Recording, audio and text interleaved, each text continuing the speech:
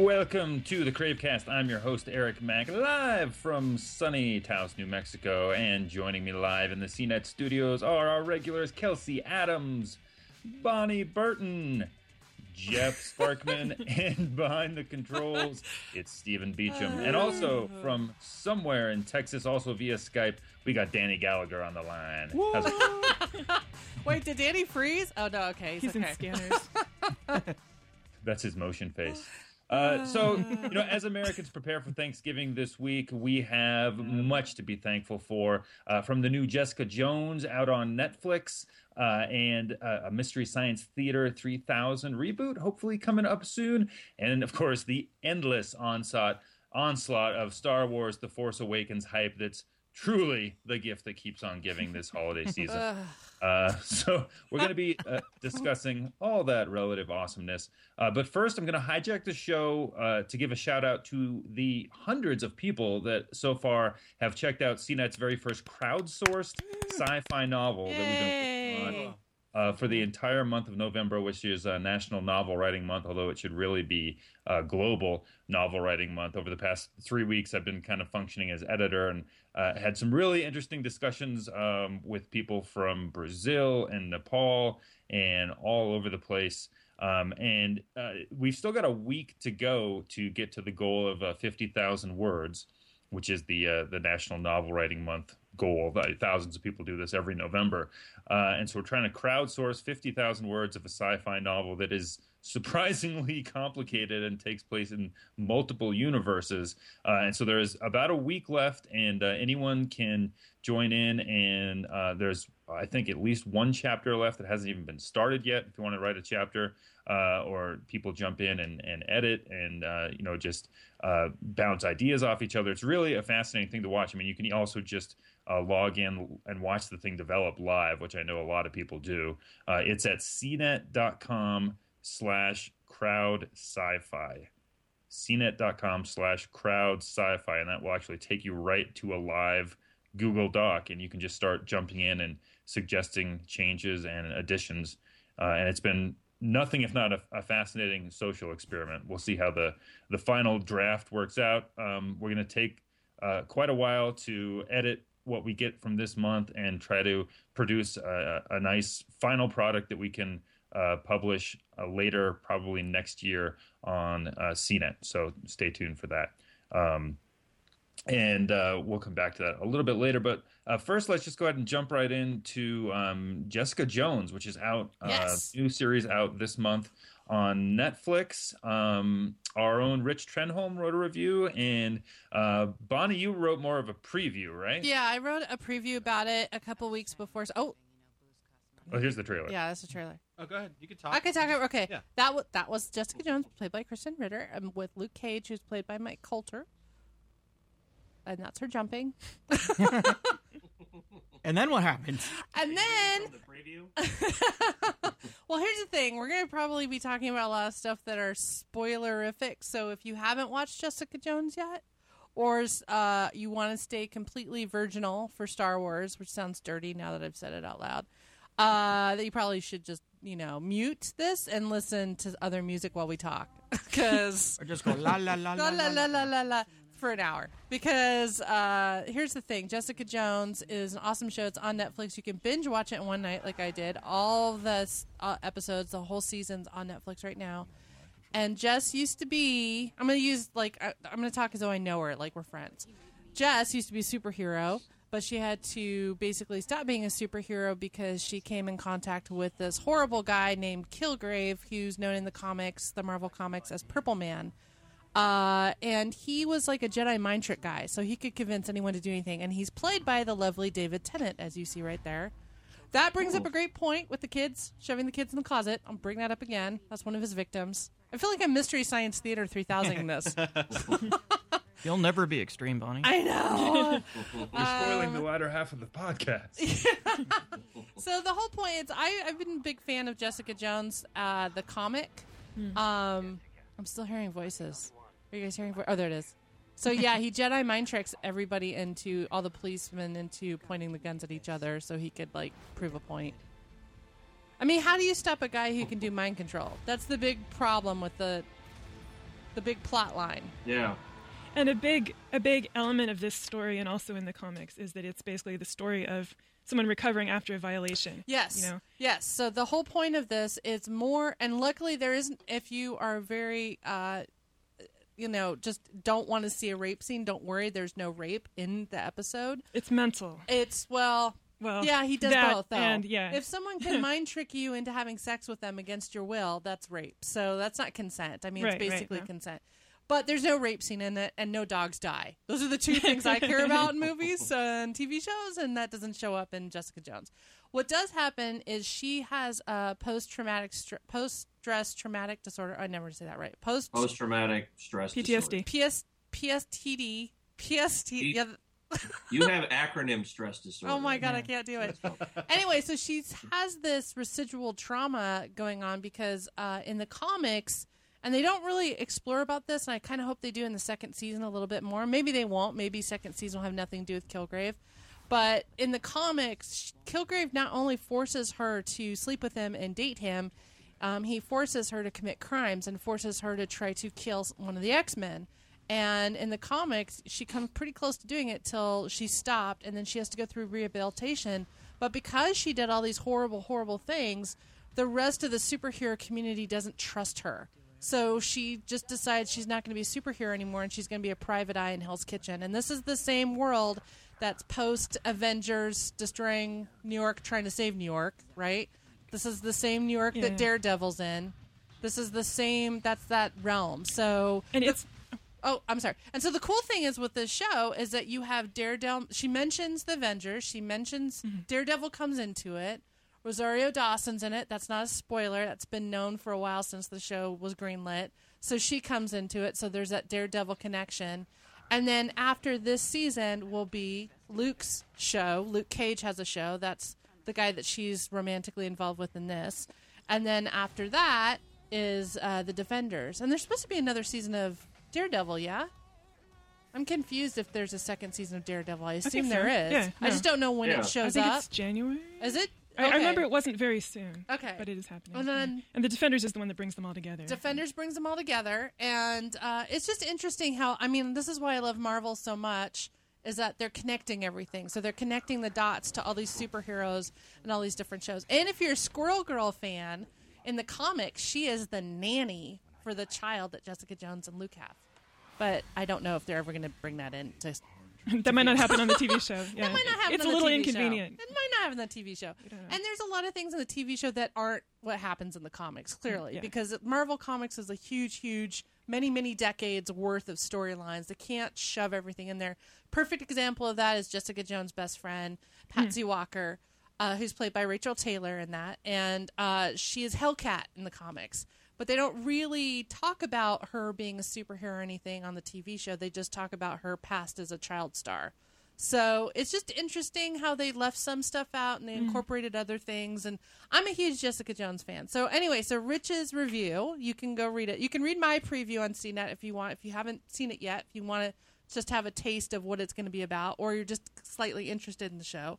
I talk about how excited I am for the show and the comic connections and all that stuff if you want to read the comics. And then Rich wrote a review after watching the season, and his commentary was that he thought it was more about Kilgrave and less about Jessica Jones, even though the title of the show is Jessica Jones, even though the main character is Jessica Jones. His criticism of the show in a nutshell, and you can read his whole review, which is really interesting, that it was more about Kilgrave and less about Jess.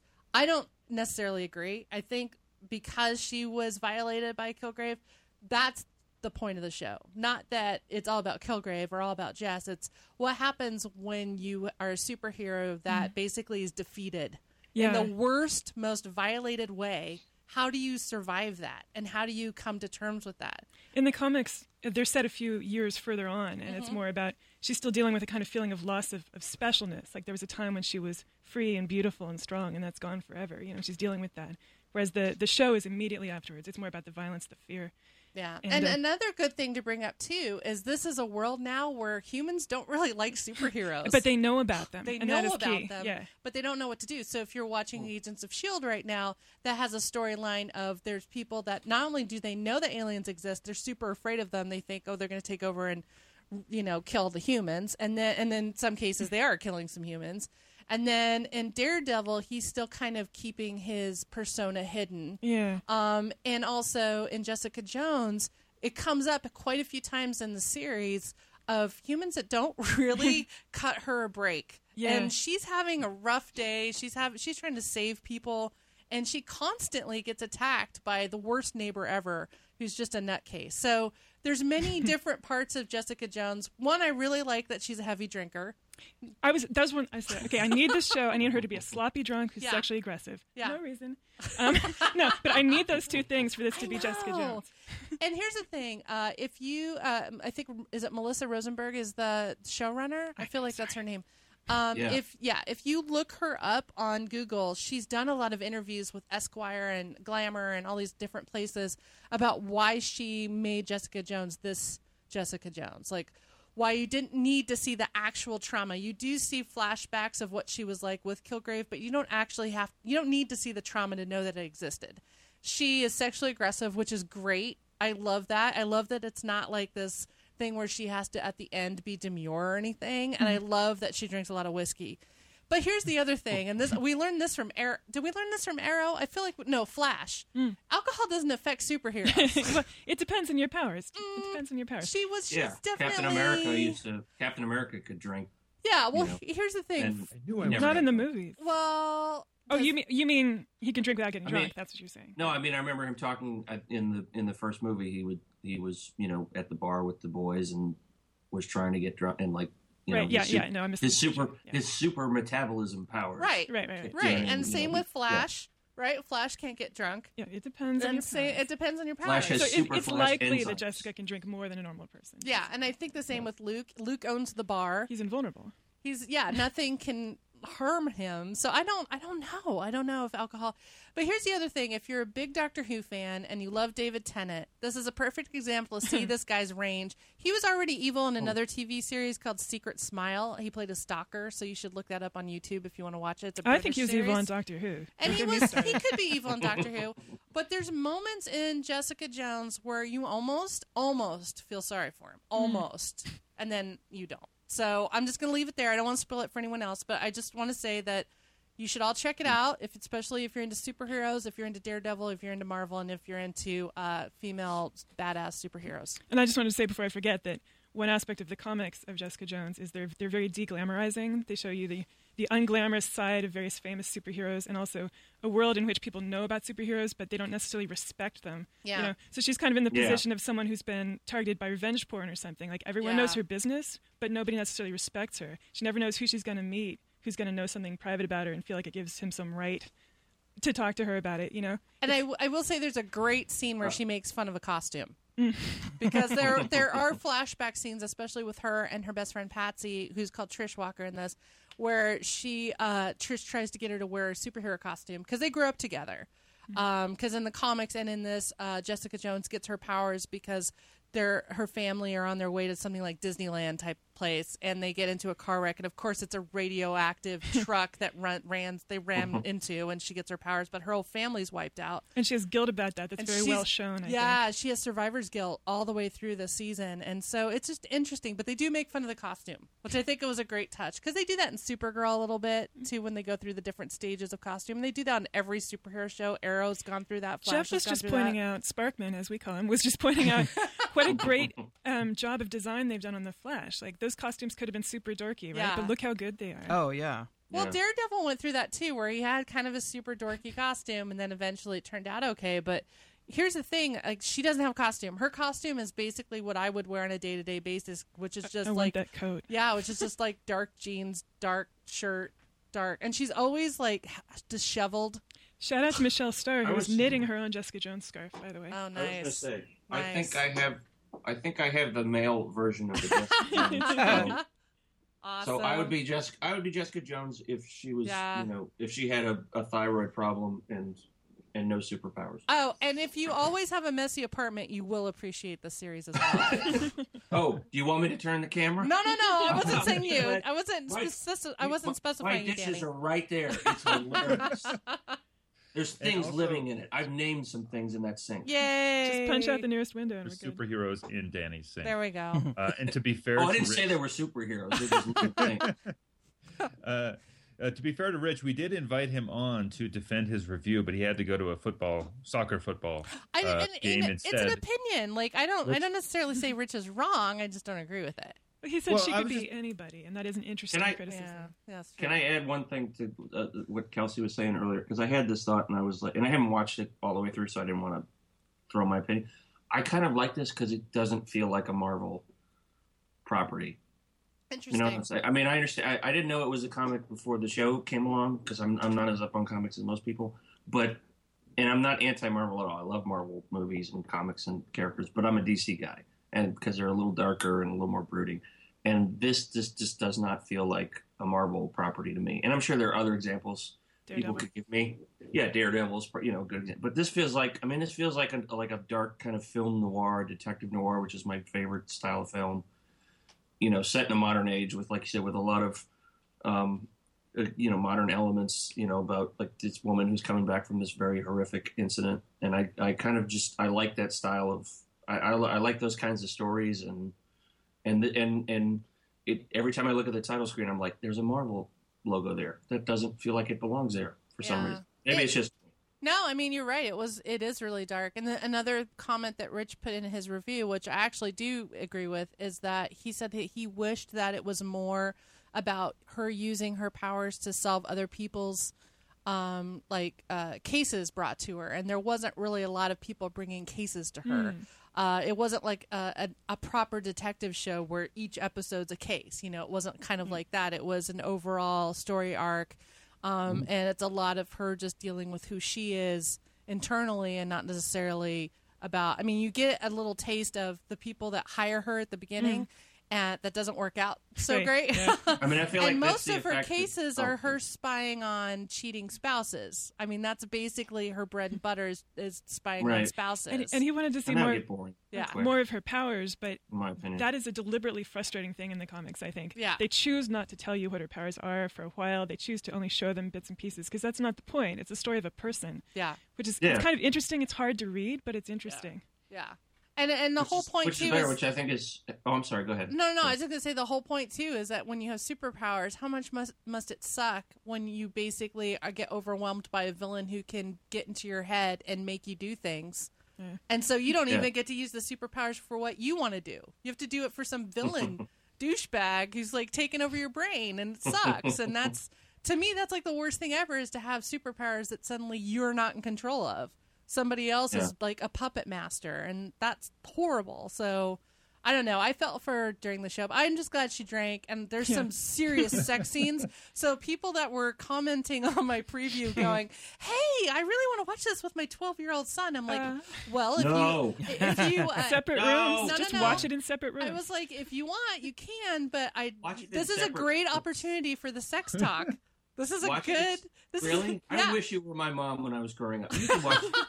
You can watch Showgirls, honey. You just have to watch it in a separate room. Well, my mom was a hippie, so it's like Oh, okay. We learned about sex way too young, so we just I grew up in totally the got South. warped. Yeah, but I mean, I had to learn it on the street. there are some real sex scenes in this. I mean, not just I mean, real sex scenes. Like there were some Kama Sutra moments. So I was just like, this is I'm learning. This is good. So how many episodes are there? How many episodes are there on Netflix right now for people who want to get started? 13, 12? 13, yeah. And you can do it all in one sitting. I did it. It's just... maybe don't, though. Maybe don't. I just did it because I didn't want anything spoiled. I feel like with this show, you have to kind of watch it slowly. Yeah, but I will... to me, this is an anti-binge watch show. Like, if you watch it all at once... Oh, I had to binge watch it because I didn't want it spoiled for me online. Well, we had... I mean, as professionals... People like us. How dare you call me that, sir? Professional what? Professional? Yeah. A professional scribe? A bard? I don't know your job title. A bard? An online bard? Like this is the anti-bit. This is one you want to watch slow. This is like wine. You don't want to chug well, it. there we part company. Yeah, Danny. you've never seen me drink wine either. Yeah. So here's the thing. I binge watch. A fine wine. I will binge watch it it's like boxed wine for me, right? So I'll just guzzle all of it, and then I'll go back. Francia of shows. I'll watch all of it at once, like a cheap Target box wine, and then and that's a plug in case they want to send me any. And then I'll skip a week, and then I'll come back another week and slowly watch it and devour it like a fine French wine, and I'll slowly watch it. So I have to speed through it, and then I'll rewatch it, because that's what I did with Daredevil. I'll amend my metaphor. This is like a 30-year-old Scotch whiskey that you have to drink slowly to truly appreciate. Okay, I can understand that. So here's one last thing I want to say about Jessica Jones, and then we can move on, because I have to get everyone's opinion on this after they watch it. If you haven't watched all of it, you don't need to have watched all of it necessarily. But you saw in the trailer when Kilgrave came into that house and put the kids in the closet, and the whole comment was he said that kids should be seen and not heard, and he's like, better yet, I don't want to see the kids, and he tells them to go in a closet. That's the first episode. Second episode. That's the second episode. I was going to say. What happens to those kids? It never gets revisited. Oh, they're dead. So I'm like, are they Harry Pottering it in there? Like, do spoiler. they think they're going to get, like, a Gryffindor letter? Like, what do they think is going to happen? He's just very, very evil. Netflix. He's just an evil person. But we never find out, because there's other people he tells to do things that you see what happens to them, but you never find out what happens Well, they to do those mention kids. that his power only lasts for a certain That's amount true. of time. Yeah, it wears off. Does it? In the comics, it wears off. Okay. If Yeah. you're not physically close to him. All right. I'm just going to assume the kids are alive, but I really like the idea of them still in the closet. Was that an anti-spoiler? I don't know. It's It's kind of like I this feel like Disinformation? I feel like that's a spoiler, because I don't. Yeah. about the kids. Well, what happens to them after? Beware. We don't know. We can't spoil you about something we don't know. We I'm can't saying spoil it's because we okay. don't know. We don't know what That's happens to those speculation. kids. Right. Speculation is totally Those fine. kids But it's are still in an that You're not closet. revealing anything, but the thing you're revealing is that there's nothing revealed. Those kids are still in the closet. There's going to be another Marvel show just about those kids stuck in the closet. Closet All right, well, how about Babies, coming let's soon send Jeff to to go Netflix. look for the kids. And Go, in the Jeff, meantime, let's move on to another show that I think is also kind of an anti-binge watching show, unless you are, really have a lot of Mountain Dew. Oh, I love Mystery- binge watching. Yeah, Mystery Science Theater 3000. My family used to watch this for hours at a time, so Yeah. you're wrong, Eric. It's totally Yeah. a binge-watching show. Movie time. And the cool Correct. thing is, for Thanksgiving, they're doing a marathon. Joel! No! You might remember called Mystery Oh, Science look at him. I just want to hug him. 3000. Oh, I know. this usually jogs Yeah. my memory. Yay! I'm so I've always been excited. proud of the way we made MST3K. Oh, I love Joel. Can I just start? I This touched him once. is- Oh, yeah, I met him. I met him. Be too. private. I know. I run up to him, and he's not a hugger. I don't think he likes it when people touch him. But I ran up to him once, and it was at an ILM presentation when he was doing Cinematic Titanic. It was their version, but- because it went into different parts. There was riff tracks and then Cinematic Titanic. But this is actually Mystery Science Theater. They're bringing it He back. got the rights to the name. He got the rights to the name. They're bringing it back. It's two different. There's a new cast though, so the original cast is going to be involved creatively, which means behind the scenes, like writing stuff, and there's going to be cameos. However, the main thing is that the new host is going to be Jonah Ray from Nerdist. He does a bunch of stuff with Chris Hardwick, and he's done stand-up and stuff. And then the story that I just wrote that went live today is that Felicia Day is going to be the new mad scientist, and she's she's going to be Dr. Forrester's daughter. How cool is that? Oh my God, that's Laser Blast. Oh, wait. I love Laser Would it be Blast. Would she be the granddaughter? Because wasn't Mary? I forget what Mary. No, Jo- she's Mary. She's Mary Jo Peel's granddaughter. So it's her character because she was the mom. Oh, so it's okay. I got it. Well, it's weird because Mary Jo Peel played a bunch of different characters. So Right. I don't know. It's confusing, but just know that Felicia's in it and Jonah Ray's in it, and they have two new voices for Crow and Servo. Tom Servo. Shut up! Sorry. Shut up! Tom Servo sorry. and Crow I are two had different you. comedians that Jonah Ray handpicked because they're friends of his. So it's a brand new cast. So that's the thing you got to know. But they will have cameos. And the Kickstarter's at $2.6 million out of a $2 million goal. Well, with here's the 17 thing. days left. That's their first goal. So their $2 million goal is for 3 episodes, and then it gets cheaper after that. So Okay. 3.3 million. I think they get even more episodes. There's Oh, a 5.5 million. there's a for graphic 12. if you go down Yeah. somewhere. in the 5.5 article. million, and you get a full Yeah. season of 12. It says. Yeah. Right. So the thing is, I explained it in my first article when I announced the show on CNET. I explained that breakdown of what that means and why it's cheaper to do more. It cost in that initial $2 million because of all the upstart fees, right? Of all the stuff you have to do at the very beginning, and then like pay for the puppets and stuff like that. And then after that, it's cheaper. You mean puppets? They're not real? They're not real. But the They're cool thing robots. is, Do not destroy my fantasy. here's the cool thing, though. Some of these Kickstarter perks are that. Oh, whoa, what's going on there? Hey. Oh, that was just Too close. Too close. No. What are you showing? This is CNET. What are you doing? Baby oil. Ah! Oh my god, I can't concentrate. Okay, thank you. I totally lost my train. Oh, perks. Oh my god, why'd you do that to me? Perks. No. I'm having a seizure. What is going on? I'm having a seizure. So some of I feel the like I perks. should be riffing Some on of the this. perks are you can get on a VIP set tour. You can show up on the show. You can have your joke, like you can have one of their riffs, one of your mocking of movie quotes on the show. You can even get one of the puppets if you like give them a lot of money. I think it's like $10,000 you get to take Crow home with you or something. So Jeff, did someone take a riff of yours once, or am I making that up? Oh, yeah. For Riff Tracks, they had a contest, and it was for the live riff of Reefer Madness. Nice. And they had a contest where they gave yeah. you a bunch of scenes, Yeah. and they wanted you to do jokes for it, and they picked one of mine. Dude, that's awesome. So I got to see Wait, people what? laughing at a joke that I wrote in a movie theater. Wow. From Riff Tracks, which is half of the Mystery Science Yeah. Theater guys. Yeah. This is gonna blow your mind. What year was that? I You remember? had a 2 at the front. I got 200. I actually won. It wasn't in the movie, but I actually won tickets to that show for a riff contest they did on their blog, where it was like you had to. They put up. It was the funniest idea. They put up a family circus, and you had to take a riff from one of the riff tracks and put it in. Oh, nice. And I don't remember what it was, but I won a ticket to that Reefer Madness show. Oh, sweet.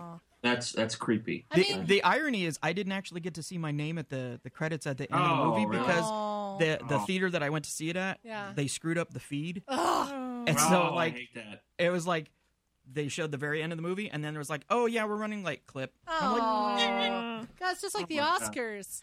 yeah, I know. got indignant with them. I got played off. Oh, so anyway, you can read about it on CNET about what's happening. You can still contribute. I think they have 17 days left for the Kickstarter, so you can, you know, raise your savings so you can buy a puppet or something. But it's cool because once they make these episodes, they're going to see if a TV, if they could distribute it on TV, but it's going to be online regardless. I mean, it's going to be able to be viewed.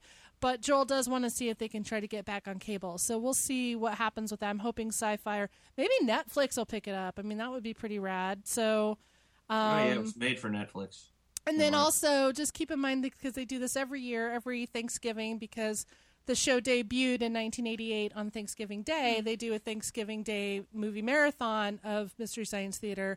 And I wrote in the Felicia Day article that went up today, towards the bottom of the article, it tells you where you can go to watch all 6 episodes that they're doing. They're new movie episodes, not brand new, but I think they're just ones that haven't, I don't know if they've been released on DVD or not, or if they've been different ones that have been selected on DVDs. Oh, I don't know. Here's the thing. If you're collecting all the Mystery Science Theater DVD collections from Shout Factory, there's a lot of them. Yeah, it's hard to Yeah. keep track. There's a lot. Like, I lost track after, I have most of them, and I still think I'm behind. It's like trying to own all the Simpsons box sets. Like, you It's just... even worse. It's even worse if you started with the Rhino. Yeah, video collection. right, yeah. Like, exactly. Like, that's where I started. That's, and yeah, I've you just... run out of space. Oh, there's so many. So, anyway, they have that video on YouTube, and it explains where you can watch them all and stuff. But you should check it out, and it should be something that you watch with your family every Thanksgiving, like we did. And Kelsey, did you say me you too. did too when you were No, with... Thanksgiving particularly, just all In the general. time. We used to do it a lot. Yeah. A lot. And Mystery Science Theater has an official YouTube channel, too, so you can watch other movies that they've got up there for free, and it's kind of a cool YouTube channel. So that's my shtick. But, yeah, I have to do full disclosure. I'm friends with Felicia. But here's the thing. I didn't know she was going to be on the show, and I just talked to her, like, last week. She didn't mention anything, so she's really good at keeping secrets. And they have Just like a mad scientist. they have one more person that they haven't announced yet on the show who's supposed to be her henchman So they haven't even announced who that person is. It's not Will Wheaton, because I already asked him and it's not him. And also, he's made perfectly clear on his Facebook it's not him. So I don't know who it's going to be. I hope the henchman is... I want it to be Nathan Fillion, but he might be busy. So I don't know. Maybe list in the comments of the article who you think should be. I think it's going to be Ray Fiennes. I was going to nominate Jeff. Oh, It's not me. It's not Jeff. That would be sweet. I would give I would give parts of my body for that to happen. Yeah, it's not Jeff, Now, and yes. it's not Will Wheaton. Maybe John Hurt. I don't know. Maybe Mark Hamill. It's Lorne Green. I hope Actually, I think it could be, this just hit me, and I thought this would actually be a cool pick. Yeah. John Hamm. Yeah, he was good. That's a good segue into Star Wars because he did the SNL skit that I wrote about this weekend. Oh, yeah. John Hamm Solo trying to audition for the Han Solo role. It was an article I wrote about Star Wars Force Awakens auditions that SNL did a skit for, which they do for every Star Wars movie. As we all remember, Kevin Spacey playing Christopher Walken trying out for Han Solo is probably the most well-known SNL skit that happened a while back. But this was all the cast were different celebrities in this, and then actual celebrities were also in this. So you had Michael Bublé singing Making Wookiee to the song Making Whoopee, and then you had Emma Stone just trying out for Rey, the character Rey, and then you had John Hamm dressed as Han Solo, and he said, "Just call me Ham Solo." And it was amazing. Oh, yeah. And Leslie Jones showed up with the Klingon makeup. Yeah. That was good. That was of course, they had to do a Star Trek joke at the end. I mean, you can't. I mean, come on. But it was very sweet. But there were some that were kind of a little hit home, like when both Daisy and John are in it. There's Daisy with... Oh, yeah. They're trying to be Sophia Vergara from Modern Family.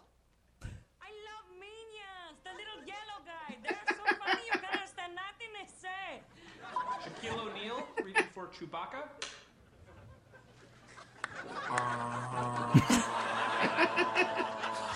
Screen test, Javier Bardem. I have a suggestion. Well, of course there is a lightsaber, but maybe he's coming from here. You see he's coming from here? And then we have two little ones like... Oh, yeah, so good. You should fast forward it to the John Hamm. He's at the very end, if you want to do it. The only joke I didn't think was very funny, because it hit home a little bit with John Boyega, who plays Finn. Finn. Yeah. He said he laughs when he reads, "Oh, you want a black stormtrooper," and laughs at it like it's a joke. And I'm like, I know he's riffing on fans. Oh, there's John Hamm. So if you guys want to start, you have the first line. It's, "What's up, Ham Solo?" And I'm like... How's it going, guys? So I feel so conflicted about all this because, every CraveCast comes up every month and there's been more and more Star Wars hype. And it's like, we have to acknowledge it. Because we don't have to.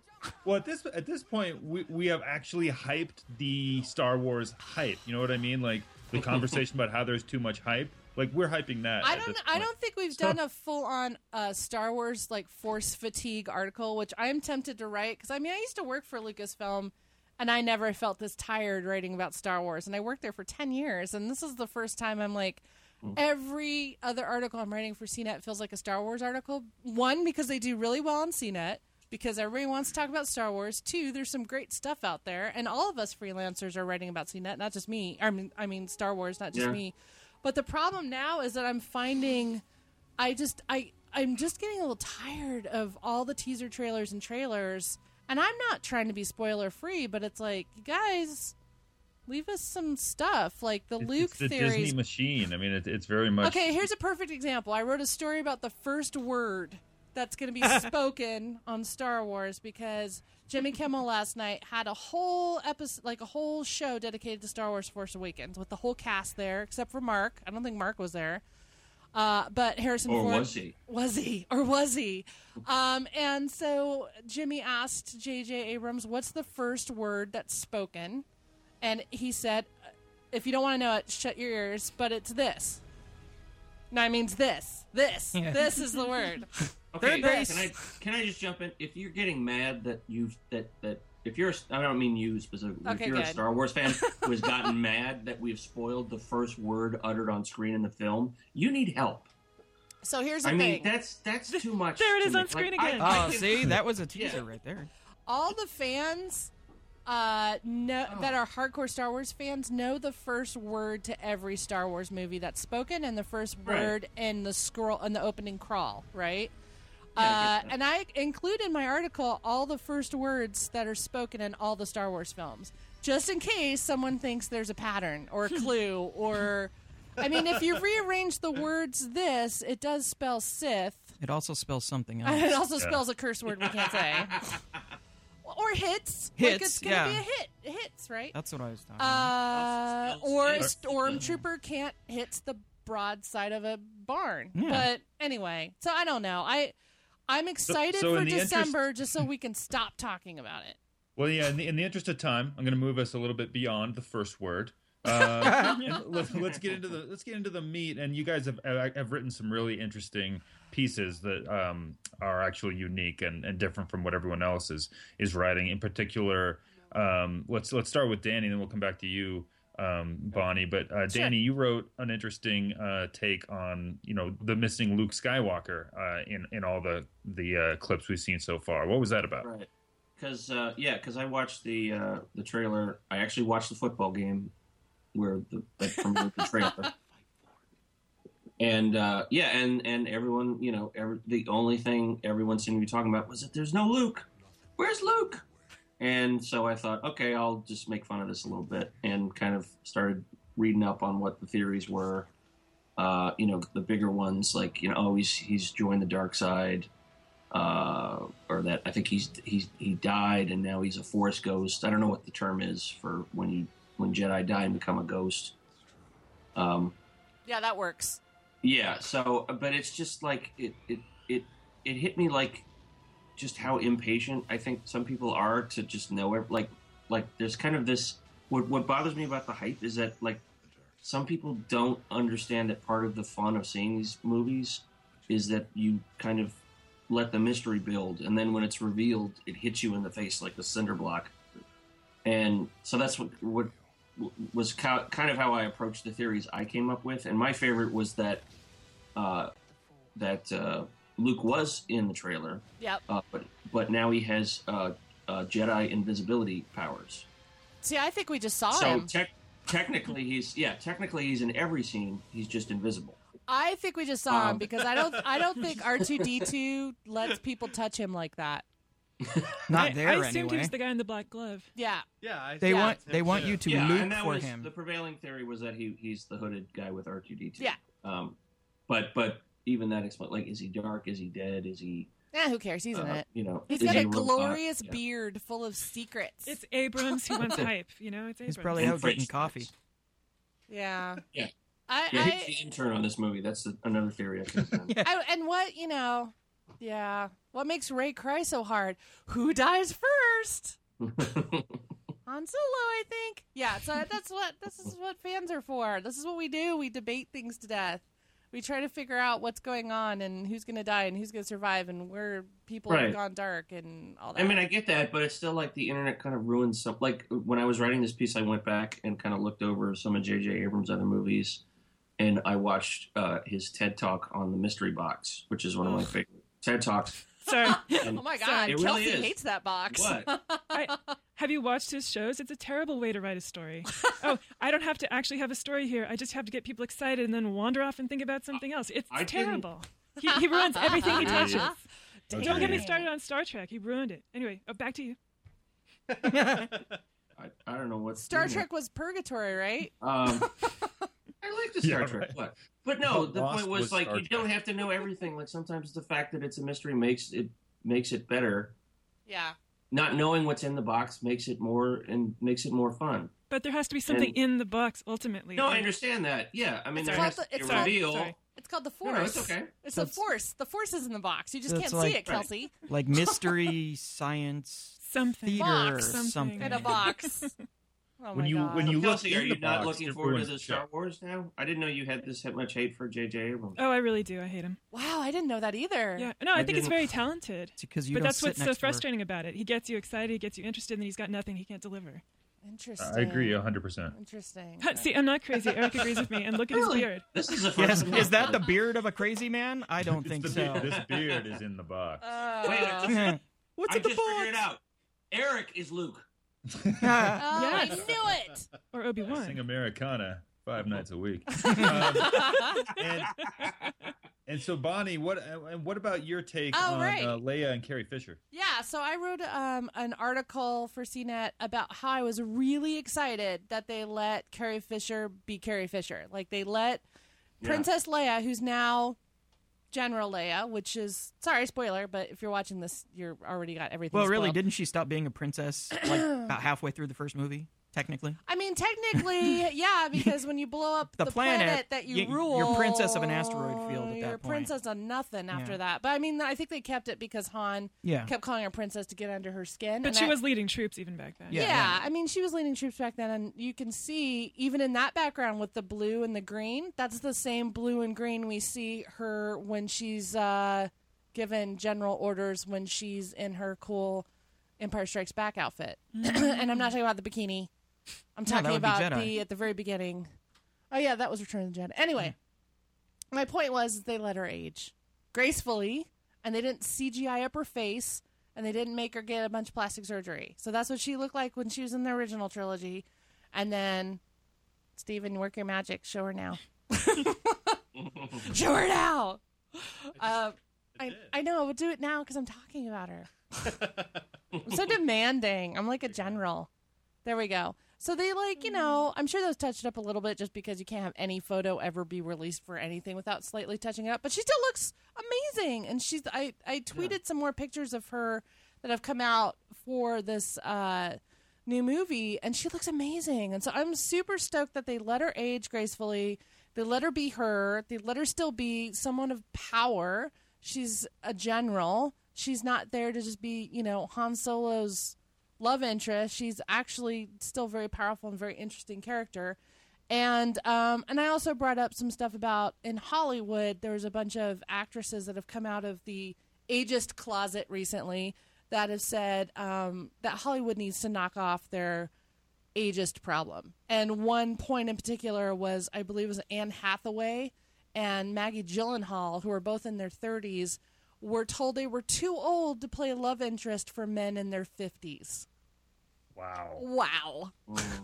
Yeah. And Meryl Streep said stuff about ageism, and she's played some amazing roles. I mean, Meryl Streep's freaking Meryl Streep, and she doesn't, you know what I mean? Like, she has Academy Awards to prove that it doesn't matter how old you are. It just matters how great an actor you are and how great the material is that you have. So, I mean, I don't know. I love Carrie Fisher in general. I think she's amazing. She's hilarious. She's great on social media. If you haven't followed her on Twitter, you should, because she's hilarious. Yeah, she is. But I'm just really glad that she was allowed to be herself in this movie. So that's what that commentary is. That's me being a big old girl talking about old broads like me. Can I just say, though, if People's Sexiest Man Alive had a Lifetime Achievement category, Harrison Ford. Yeah. Yeah, I'd say that. Right? I don't know. But that was off topic. I love Harrison Ford, too, because he's so persnickety. Like, when he was on Jimmy Kimmel last night, both he and Carrie Fisher were just so, like, in their element. And even on the American Music Awards this weekend, when they did that horrible... I shouldn't say horrible. Here's the thing. American music, if they're going to have John Williams on, I understand. But instead it's an a cappella group dressed in bad Star Wars costumes... singing, and by singing I mean doing the like that kind of thing. Beep, beep, boop. Like, all of us know the theme song to Star Wars. We've all sung it in various ways that make us giggle because we're being goofballs. These people do it professionally. So they were on the stage after Harrison Ford, with almost a straight face, said, "Here's the award-winning a cappella group doing the Star Wars theme," and everyone's like, and it's just, come on. I mean, I'm sorry. I mean, that was the one Harrison Ford introduced, right? Yeah. Okay, because they're actually from my area. So sorry. I remember what they're. You're gonna get his ass kicked, Bonnie. Sorry. I'm gonna get my ass kicked by an acapella. I don't know. But at least you'll have a great soundtrack. Yeah, the sound effects of that will be amazing. I don't know. If you get beat up by an acapella group, do they make the sound effects too while they're beating you up? They'll do kung fu fighting. I just want to write a sketch now where I'm describing it to a police officer. What were they like? Beat you down. Harmony. The baritone was a little slow. Yeah. But The soprano really has a great left hook. Yeah, I feel like if you get beat up by an acapella group, you got to rethink your life a little bit. Hey, They Steven. beat you down with bass. Jeff just sent around his riff tracks credit. Nothing but treble. If you want to put that on the screen. So we're running up at the end of the show here. And I just before we go, I want to say hi to in the live stream chat room. Just want to say hey to I believe the name is Acilio Mendez, who is one of the folks that's been a really active participant in our crowdsourced sci-fi novel I mentioned at the beginning. cnet.com/crowdSciFi. Again, if you want to check it out. It's been really interesting. There's been more than one. I mean, actually, a handful of people who are not native English speakers who, I mean, you wouldn't tell it from conversing with them on Facebook and in the Google Doc, but they've been going through and editing and making suggestions. And then, they tell me later that they're not comfortable writing in English. Although, again, I would never have guessed that these weren't native English speakers from just emailing and chatting with them. So we have people writing, and then we have people who might not even be English speakers going through and doing some edits and making suggestions. And Acilio has joined us in the live stream chat room. So just want to say hey to him, and also just to remind everyone to go check that out at cnet.com/crowdSciFi. We still got about a week left to finish writing 50,000 words. We're at it was growing as I was logging on to the show, but we were at 35,000 words already. Approaching a 100-page crowdsourced novel that deals with the multiverse and nanobots that let people live forever in the future. It's really all over the place. Eric, what's going to happen when this gets optioned? It's how many people are going to be getting IMDb credits for? Is it going to be like the producers, where everybody gets like 200 people get 30%? Yeah. It's all Creative Commons, so okay, cool. Anyone can take it and do what they want with it. Actually, so it is kind of to avoid future legal problems. We just made it, open to everyone. All you have to do is attribute it, and so there will probably be somewhere there will be a page with the full credits. And I've been keeping track of all the people who aren't anonymous who want credit, and I mean there's dozens and dozens of names, mostly people editing it, which really surprised me. In addition, not just people from other countries, but I know there's some people from MIT who log on pretty regularly and are just going through kind of with a fine-tooth comb and editing stuff. Well, I was wondering, Eric, I mean, you're trying to tell a coherent story, right? With so many people contributing, how are you doing that? Isn't it like herding cats? How do you do that? So on day 3, I realized that there was going to have to be some sort of a structure. So I mean, the premise, the storyline is actually an idea that I've had kicking around in my head for a while. Just in one sentence, really quick, the idea is that there is a multiple or an alternate Earth somewhere in another universe. That if you go there, it's kind of a more technologically advanced Earth. That might resemble what we would think of as heaven or utopia, and through some kind of quirk of quantum physics, when people die on Earth, they do go to this place. So a lot of people think it's heaven. However, on Earth, around 2050, the technology advances to the point where we're living a lot longer, almost to the point of being immortal. And with fewer people going to this other parallel planet where they're kind of used as a labor force, it starts to really screw with their economy.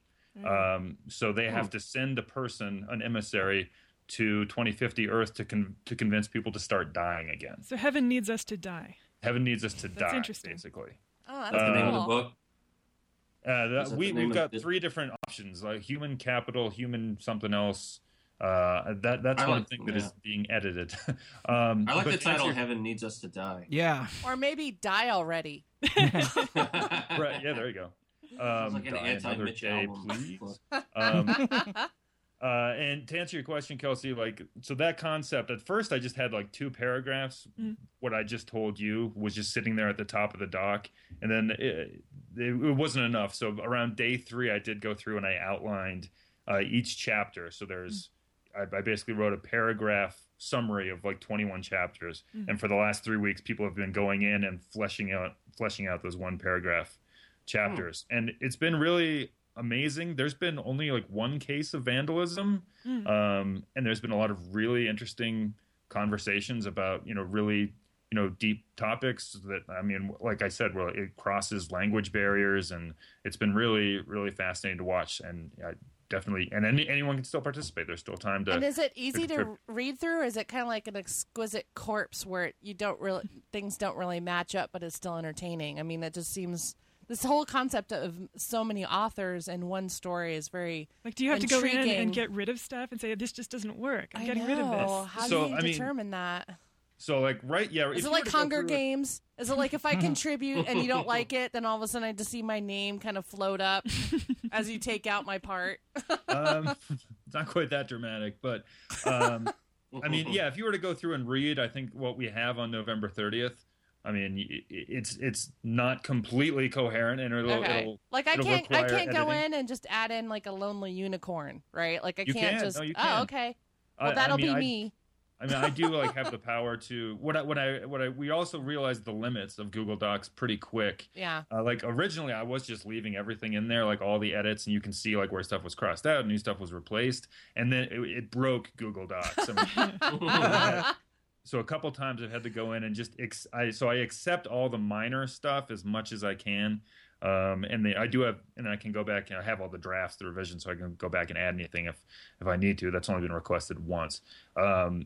But so yeah, I kind of go in and clean it up every now and then. Otherwise, it'll just break. But the whole National Novel Writing Month thing, which I think you're also doing, Bonnie. I am. The goal is not. That's why I'm not sleeping. Oh, right. I mean, but the goal is not to have a finished final draft on November 30th. It's to have like a rough draft, and that's what we'll have, and then we'll rework it. It's mostly about writing. It's just teaching you as a writer to just have a certain amount, and this is what a lot of novelists do too, just so they can get through something and get done. Is that your first draft is always going to be crap, and then it's like your second, third, and fourth drafts are where you actually make something real. But yeah, it's basically just a torture test to see how much you can write in one day. And I do the thing where I like let a couple days lapse, and then all of a sudden I'm up 24 hours writing things that don't make sense. So, and then I put footnotes on everything, like David Foster Wallace type. Wallace Foster. See, I don't even know what I'm saying. I'm so tired. I've been writing. I even put like a Jessica Jones homage into my story. It doesn't even fit. I don't know why I put that in there. There was like a Sherlock reference. It's just I put references in of whatever I'm watching. There's a Scandinavian like murder detective guy in there. So because I'm watching River now on Netflix. So it's just I pity anyone that tries to read whatever I write this month. But I admire what you're doing, Eric, because it's such a cool idea to get a whole bunch of people involved and have it be like a CNET collective of your readers and our readers and people excited about this stuff. So I can't wait to read it. Yeah, I can't wait to mold it into something that's coherent enough for us to publish, which we will, next year. And again, just big thanks to everyone. I mean, there's a few people. A guy named, his screen name is Ryan Yee. I think he's somewhere in Asia. I'm not sure. Who's just been tearing it up on there. There's another guy, Scott Stevens from St. Louis, that's contributed a lot. And then people like Celio who are just editing the heck out of it. So go check it out. And it's also cool to just like sit back and watch it like in real time kind of evolve in the doc. So yeah, cool. CNET.com/CrowdSciFi. So check that out. And we're way over time now. So thank you everyone for watching the CraveCast, and happy Thanksgiving if you're in the U.S., and happy figuring out what Thanksgiving is if you're not.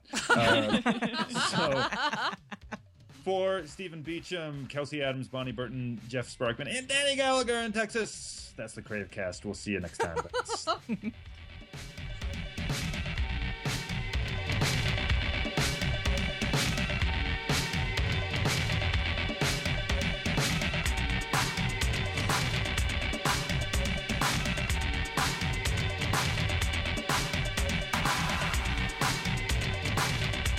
that your credit?